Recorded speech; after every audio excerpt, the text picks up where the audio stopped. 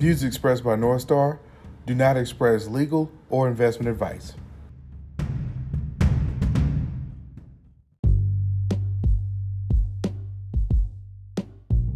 Programming is brought to you in part by Once Fiduciary for all of your business planning and family office needs.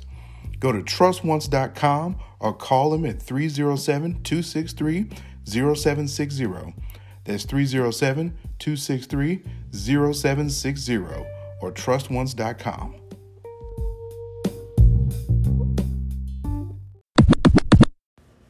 Let's talk the 4 Ps. You're listening to NorthStar.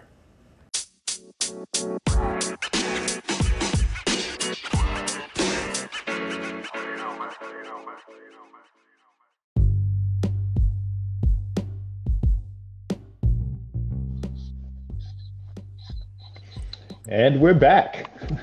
We are back and in effect, man. What a heck of a week, huh? Oh, it was a crazy week indeed. Evil Dr. Business.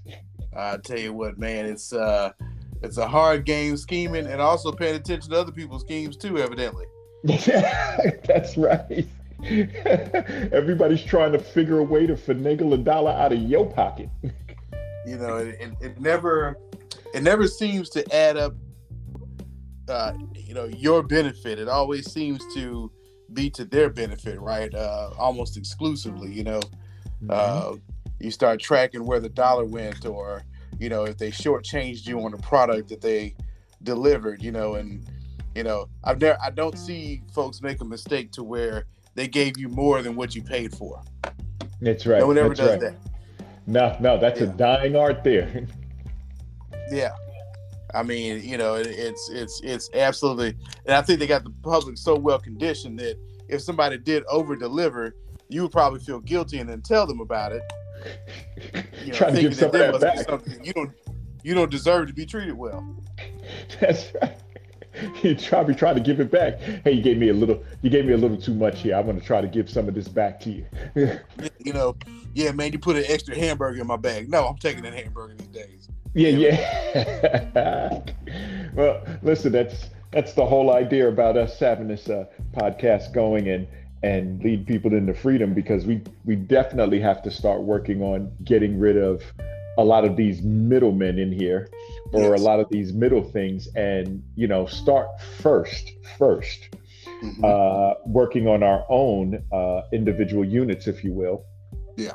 And growing out from there. And once we have that down pat, then we can start to, connect and look for other things, because we need to be a part of these opportunities as opposed to be constantly being sold the opportunity or sold the opportunity for somebody else, or, hey, go on out there and cop that, go out there, buy my album, buy my this, buy my that, get the latest here's the latest thing. Oh, look how wonderful this person is doing. Go buy more stuff from this person, Yeah, that's right. If it's something that you weren't looking for to begin with, you probably don't need it. I saw Sad Guru on TV. I guess it was a couple of weeks ago. He said something interesting. He said, everybody's complaining about salaries and wages. And it's true. Executive pay has gone up exponentially and worker pay has not. Sure. Right. He said, but are you really that bad off when all of your garages are so full of junk you have to get storage units to hold more crap? That's right. Pay rent for your stuff, right? And I thought about, I was like, we hold a lot of inventory of things that we don't even use, and how much has that chipped away? The different items that you add in your garage that you don't even use or have space. That's right. That's right. My mentor told me, he goes, you ever get to the point where you have a place to live and you're still renting a place so your stuff has a place to live, right? You got an apartment for your side stuff, right? Your main stuff is in your house, and then you got an apartment for your side stuff. He goes, you're going it all wrong. And he made me get rid of storage. Yeah. He was like, I don't get it. He goes, if everything you need is not where you live, I don't know what you got, right? Either you need a bigger house, right? But you can't pay rent for your stuff. Yeah. That's right. Yeah, I mean, right? But if I that's that eventually, consumerism. But on the other,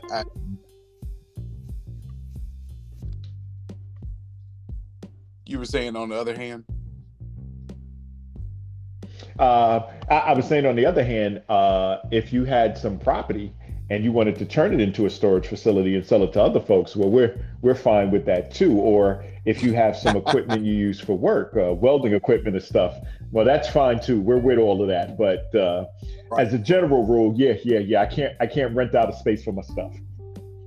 Yeah, no, it's and I think basically what happens is that we get the storage units thinking to ourselves, I gotta declutter where I live. I'm gonna put this over here until I decide what I want to do with it, or I got another step I'm going to, so but when it becomes, your second year with that unit and you haven't even gone over there, right? What are you doing? Right. Yeah. It's all over. It's all over.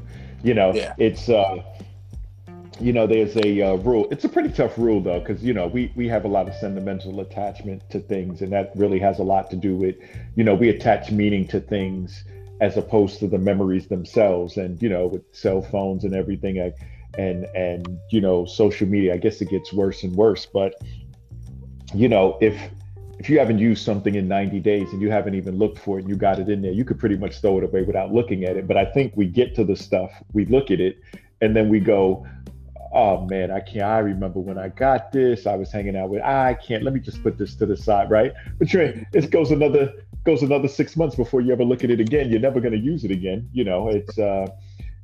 But these places know this. So they know once you have it renting, it's out of sight, it's out of mind. The bill gets paid automatically. I mean, things are just attached to your bank account now. You hardly ever check it. And it's just coming out monthly automatically. And it's like a gym membership, right? You start off in January, you got it. And that's why they make the amount so low. You don't even notice the $10 a month I'm pulling from your account, right? From the gym membership. You haven't been there since January 5th. You haven't been there. And but what's $10? You're not even looking at it. You don't even know what's coming out. So much so that now they're making apps for you to download that will get rid of things you're not using for you. And I was like, well, wait, what's going on here? Now I need something to tell me that I don't need something. That's right. Yeah. You already knew you didn't need it. Now they're going to help cancel it for you, so you can save the headache of, dialing that 1-800 number, and then they start pleading with you. I had somebody try to. Oh, I know what it was. We had the bright idea of doing Nutrisystem years ago. And I was like, I'm not eating this crap. This is terrible. It's just boxes full of food I'm not touching. Right. So I called them to cancel. And what price would you? No. You don't understand. I'm not negotiating. Right. It is useless to me. Cancel. Right. And my wife was all, oh, you're harsh. I'm like, no, I'm not. They need clear communication. So they're hired to be the last line of sale. Yes. And no, just can't. I'm done. So, yeah. When I was learning sales, we were exit men. That's what you were when we were. We were just glorified salesmen. It wasn't nobody really teaching you how to stock trade back then or anything. It was just get these accounts and get it. So if somebody wanted to quit before the time you've pretty much, they've lost money or flushed out of money, if you were really good at sales, they'd get to you, you'd give it to them, and you'd be the exit man. And this is a person, after you pass the person around 3 times, I want to, okay, hold on, let me pass you to somebody. Okay, hold on. So you'd pass them around like 3 times, hopefully they get tired. If they didn't get tired, then they got to you, 4th or 5th guy down the line, and you was the exit guy. You was the last line of defense. And usually by then you could try to, and the thing was always to just offer them something. And it almost didn't matter. Yeah, take a month free or 2 months free. It almost didn't matter. 2 months free, 1 month free, take 50 off, not this. Let me give you an extra pack. It didn't matter, because if you got them to say yes, you wouldn't hear from them for 6 months again when they thought about it again. Wow. And you would make all your money. It was crazy, the sales, how aggressive the sale. But the psychology of it is, when they was teaching us was, listen, they felt good in the moment. They said, okay, that's how you got them. And you won't see them for 6 months. We'll put them back on the thing and we'll make the money back up. And it doesn't even matter. And, when you're really lucky, you won't hear from the people again until next year, till they think about it. Or their budget got hit so hard that they ran out of money that they had no choice but to, to go ahead and cancel it because the card doesn't work anymore, whatever. And I was like, wow. It's amazing. Well, man, look, we actually have been, shall we say, I'm gonna use a fancy word. We've been promulgating the 4 stages of enterprise. Successful enterprise, that is. Let me add that in there. That's right. Yeah, and so we broke it down into the 4 P's, right? That's right. We got 4 sets of P's, and this is going to be what people are looking for, and what they were looking for in this podcast is some practical ways to put things together, some practical steps, and to walk right through this and get your legacy for your family into gear. That's right. And so we've broken it down to some simple 4 P's, and really it's about the meat of it. If you can handle these, pretty much everything else, falls into place. So let's go ahead and hit them with the first one. What we're going to do today is we're going to run through all of them, and then each coming podcast will start to break down your practical steps for each one. But what we want you to get is a really good idea of where we're taking you to, how you're going to start off. And now remember, this is about not just, hey, let me just make something and make some money. You have to think legacy. You have to think forward. You have to think, I'm doing something now that I'm going to push forward towards grandchildren. That's right. That's right. You almost have to, you're in the right enterprise. And I use the general word enterprise, right? Mm-hmm. You're in the right enterprise because money really only enables you to do more of it. Mm-hmm. That's it. That's how you know it. It's to most of your technology guys that were backed by venture capital like Bill Gates or somebody when they got started, Steve Jobs, they were technology guys. They were computer nerds first. And the venture capital that threw all this money their way was really about enabling them to do more of it. That's right. That's what made them downright transformative. So whatever it is that you're in, whether it's in food preparation and cooking or creative content, just get into it, do your thing, and money is your tool to do more of it. And that way you don't feel compelled by consumerism to have to drain that down and suck it up as fast as you get it. And the other thing I wanted to iterate with these 4 P's, they are in sequential order.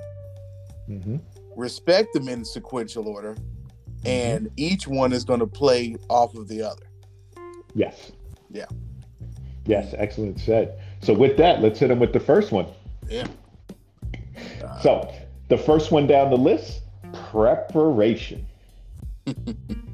And I find this is the one that people hate the most, the one they avoid the most, the one they dance around the most, the one that, I'm gonna get to it. It's the one that I would say is the least exciting, if you will. Yeah. Yeah. So let's give them a little snippet about preparation. Yeah, so it involves really about 2 main things. One is making sure that you write down your goals, right? Whatever it is. So that's important preparation because once you write something down, it becomes a goal. Yeah.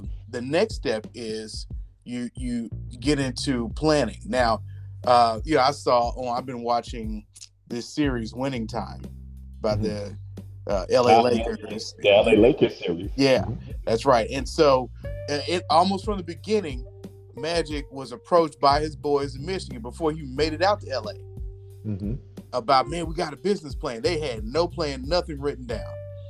And so, you actually don't have to have this 100-page business plan these days. A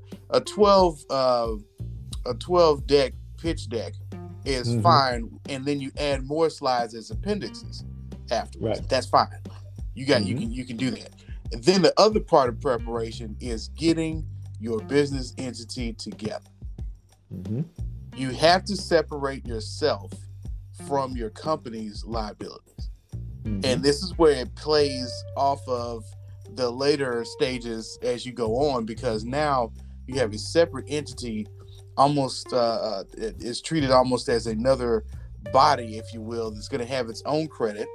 It's going to be commercial credit, which is far better to deal with and far more forgiving than personal credit. And once you figure out the entity, you're able to separate liability from yourself. And there are two liabilities we're talking about. We're not just talking about personal injury liability. Somebody goes into your place of business, slip and fall, and they had to sue you personally because you didn't have an LLC.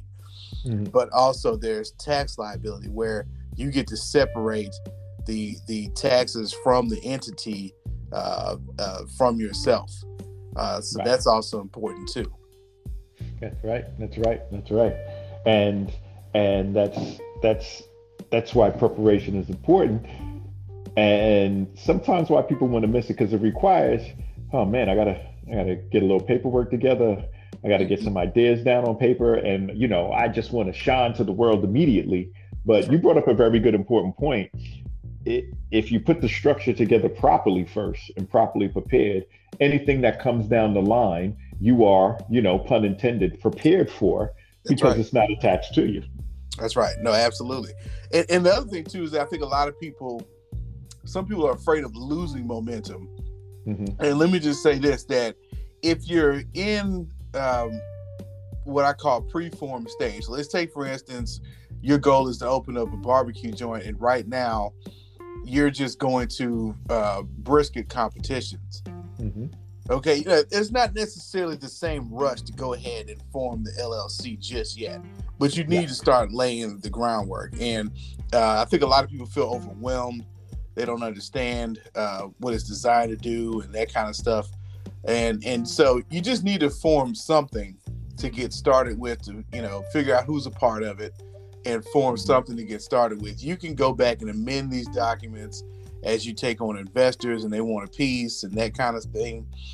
All that can be changed over time, but you need to get something, and you need to start accounting separately for that income and those expenditures. But if you're in the phase where, hey, I'm in competition phase in the very beginning, there's not an immediate rush. You don't have to feel overwhelmed right now, but you do need to start putting it together, putting in the deep process of figuring out how you want to get to where you want to go. That's right. And during our series, as we start to take you through preparation, we'll get into more detail. So for those of our listeners who are like, yeah, okay, I hear everything you're saying, that sounds great. Now, some of you get it right away and be like, yeah, no problem. For other users who like, yeah, what's going to be that exact first step now I'm supposed to do? Well, that's what we're going to do in the upcoming podcast. And we're going to break it down. Who's ever on the first grade level, second grade level, we got you. Right all the way up to the college level, we'll get you squared away. So right now, we just want you to get the feel for it. Just one more part to preparation I'd like to point out, and you can add your comment to it, is so we got that part. It's the part I like to call the sort of invisible factors. If you are around people, family, friends, or whatever, and they are not heading in that direction, or they're not motivated behind anything you do, or you feel a drag, you're going to need to find either associations or things. But basically what I'm saying is like-minded people to help you keep you up. And you want to get rid of anything or anyone that might become a potential problem or a liability to you later. Now, this is normally hard because, coming up from the hood, I want to bring all my boys with me. I want to bring my peoples with me. But at the end of the day, when you're starting off something new, it's all you. And the responsibility of its growth is all on you in the beginning, much more so than anything else, right? You got to be the one who believes in you. You got to be the one who does something for you. You got to be the one usually to put up your initial capital. You got to do all the footwork. You're the chief cook and bottle washer all at the same time. So what's important is that you also need to recognize, who's going to be of the right mindset to help you. Now, listen, we all got that friend be like, yo, he's great to hang out with at a party, but man, I wouldn't trust this guy with $5. Well, this guy shouldn't be hanging around your business then, right? That's right. Yeah. So part of preparation is clearing out and making room for. That's very fundamental and very profound. And there's nothing else I could add to that. So on to number 2. And number two is the pledge. And if you've been following our Facebook pages and stuff, you've seen us put it up. And this is the part where it's getting a little deep. But the pledge, what do we got on the pledge? Look, the pledge is about, it's almost like you're looking at ancient African philosophy. And the idea with a lot of ancient African philosophy is that, especially Ubuntu, I am because you are. Right? If you start with that, you're taking your journey, and I am because you are means in this sense, it translates to this sense in that I'm going to make a pledge to you because you have something that I need. Right. And so therefore, we're in each other's orbit for a reason, because we have mutual interest. You've got capital, I need capital. You have equipment, I need equipment. You have customers, I need customers. And so it's all about the pledges and promises that you make. You have to pledge skin in the game. And you want to make sure that people know that you have skin in the game, because like I said, it's not about dreams, it's about having goals. And you're going to achieve your goals by putting skin in the game, because otherwise your dreams will change tomorrow if you don't. That's right. If you're dealing with banks, they're going to want to see you sign a promissory note, or they're going to want to see some collateral that you have. Sometimes there are these online funders now that use revenue-based funding, which is a great tool to use. And they can actually go into your initial business account, see how much you make, and then actually lend you a percentage of that. It goes to paying them back. So you don't even... and it makes it flexible that way, so you don't have to lose your shirt every month paying back a promissory note. Right. So there are a lot of different things you can pledge. I'll do this for you, you do that for me. Yes, and we one of the two main things that we look at is either equity or asset, which has two very different functions to it. And so we'll be getting into that. But in the business world, equity and assets is what you do and pledge. Otherwise, everything else is kind of working off this sort of barter system, like you say. But to add one more piece in there is when you start doing business in the early stages, your word becomes as important too. If you say you're going to deliver, you're going to have to deliver.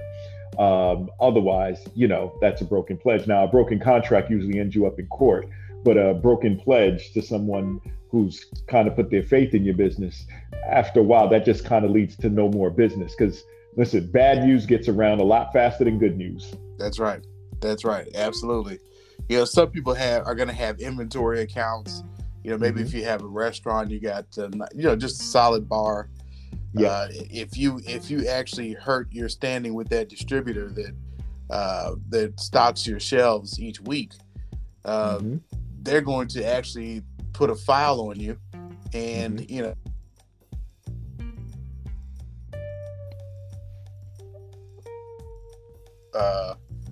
not going to want to honor your business as well. So you'll be having to go buy cash piecemeal for each bottle that you need to restore. That's right. And that's the way we like to look at the pledge. Again, we'll be breaking it down over the next episodes. But as you can see, putting them together now, when you're properly prepared and your structure is prepared, part of that preparation is to have something to pledge, right? Like you said, whether I have this, I have that, whether I have intellectual property, whether I have an asset, whether I have a piece of equity, but part of that preparation is to get something or have something of value to pledge, to work that capital to work you up to the next step. That's right. The most flexible pledge you can make is equity, but you want that equity. It works better when it's based on a tangible product or something. Absolutely. Good. So then that would bring us down to the third P now, and that's going to be performance. Yes. And performance is important because at the end of the day, all purposes of business is to get a return on your investment or capital, right? Or money at risk. This is all about returns. And at the end of the day, this is what people are going to want to see. This is what you're going to want to see. These are the things that create the legacy. So that performance, this is what we have to manage to get that performance. That's right. That's right. So, yeah, no, it's definitely, and the interesting thing to keep in mind in general is that no more performance is about, it's about tactics. Okay. It's about the tactical things you need to do to deliver on the pledges that you've made. Yeah. Because part of pledging also is that, some people actually use advertising to fund their business. They basically build up a client list or a waiting list. And that's a form of pledge to grow funding as well, because if you have healthy margins, you can do that. Well, what happens when you start to mass produce that product and it doesn't come out quite like you thought? All right. That's right. Part of your performance is not so much that it had to be perfect. People know that products can have faults, but are you going to go back and correct it? What's your customer service like? That's built into performance too. So it's all tactical. It's all about how you go about doing that, and don't look at just the margins and the ROI. I mean, those are important because you got to stay afloat, but you need to also keep in mind that sometimes your ROI is not going to be as great because you are putting out a good product, and some of that return is going into the quality. And that's why you need to be in it for the right reasons to begin with. So sometimes your margins are not as high, and maybe you do need to switch out vendors because some people don't understand the product you're putting out there. So that's fine. That's perfectly okay. That's okay. But performance is definitely about the tactics you use to keep pushing forward. And without it, you're not going to be able to honor your pledges, and your preparation will have been for very little. But so. That's right. And that's an excellent point you bring up. If you're in it for the right reason, and the reasoning is first, the capital will follow, right? Yeah. The performance will follow. But, focusing the way you said allows you to be patient and allows the company or your vision to grow. That's right. And it's a very hard thing because, everybody, hey, I just put up my first YouTube page. I was waiting for 10 million views. Well, it doesn't work like that. And I've seen plenty of people get discouraged. And I'm like, well, were you doing it just for views? Because you could just walk in the middle of the street and set yourself on fire for views, right? Yeah. But you probably won't like the outcome after that. But, if you're doing something you love and you're doing something for the passion, well, it'll get to you. And, it might not get to you as quick as you want. But like you said, if you're putting the effort into the performance of what you want, people to have, the other stuff follows along. The ROI, the ROR, the ROC, all those wonderful R's all follow along. That's right. Yeah, it's straight out of Nick Saban. They ask, how do you win so many championships? And he said, I stick to the process, and I watch the process. I don't watch the scoreboard. There you go. Excellent. So we get you prepared, we get you set up, then you have something to pledge. Now with that pledge, that got you started, it got you the capital, and now we're going to manage this and we're going to work this process. Like you said, I like what you said, these tactics, work my tactics so that I have this performance. And then the final P, we roll it over and we stick it right into our portfolio.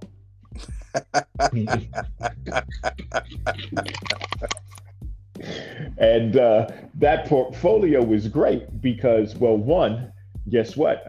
I have something to pledge right away again. Once it's performing well and in my portfolio, I have something to pledge against. I mean, another source of capital, another source of collateral, another source of leverage, another source of networking. I mean, I have something in my portfolio now. That's right. And once it's in the portfolio, I have something to pledge to future generations as well, because, as it's something ongoing, I have something to leave a legacy for. That's it. This is, so where performance was more tactical, portfolio is more strategic, right? And so what's the difference between strategy and tactics? Well, tactics in terms of performance is going to be if you're a pro sports team, in this game, we're going to play so and so and so and so because we feel like we have a better matchup in the game. Mm-hmm. But portfolio is going into next season and looking over the entire division where we compete. We need to get some more players through free agency and draft that do X, Y, and Z. And so that's your strategy. We need to make sure that, and so portfolio is a strategic outlook. It's where, take for instance, Alphabet or Google as we know it, and even Apple have transformed from technology companies to venture capital funds in and of themselves. They have considerable portfolios in venture capital because it is strategic for them to get in at the ground floor, and then they don't even have to worry about an acquisition later on. Right. They can decide whether they want to spin something off that's not performing quite well enough, or they're going to keep it and add it because now it's already in-house. Right. With their venture capital fund. And it's ironic that they have gone from being propped up by venture capital to becoming very large juggernaut players themselves. Yes. Yeah. And so I like that. That's the difference between tactics and strategy. Yes. Right? Portfolio is more about the strategy of it. That's right. That's right. The best example that I can give, how to keep it in mind, and how you can't be afraid to say no when it comes to portfolio and performance, and that's the former CEO of Southwest Airlines. Mm-hmm. So his strategy is to deliver low-cost airfare and air travel, democratize the skies, as they say. That's the strategy. Well, they were engaged with a, I guess you could say, like a preliminary trial with a advertising agency. So this advertising agency started to get into customer approval, and so then they offered him this memorandum that said, well, your customers said that they would actually enjoy the flights more if they had chicken salad sandwiches on the flight. And he considered it. He's like, that's interesting, but decided against it and said no, and decided not to go with them as a firm because his strategy is to democratize the skies. And if he offers chicken salad sandwiches, it might raise the needle on customer approval a little more, but it's going to also add to the cost of each ticket. So that's where a tactic is going to now get in the way of a strategy because you're just doing it. But this is where portfolio performance play against each other very well if you're able to understand your overall mission. What are you doing? And it's usually a sentence that goes along the lines of, I do this by doing this. Those are the best ones, right? I you're not just barbecue. I actually smoke brisket. We have a food truck that smokes brisket by using different blends of wood that enhance the flavor. Nice. Yeah. Now this is key because and it, just how these all fit together perfectly.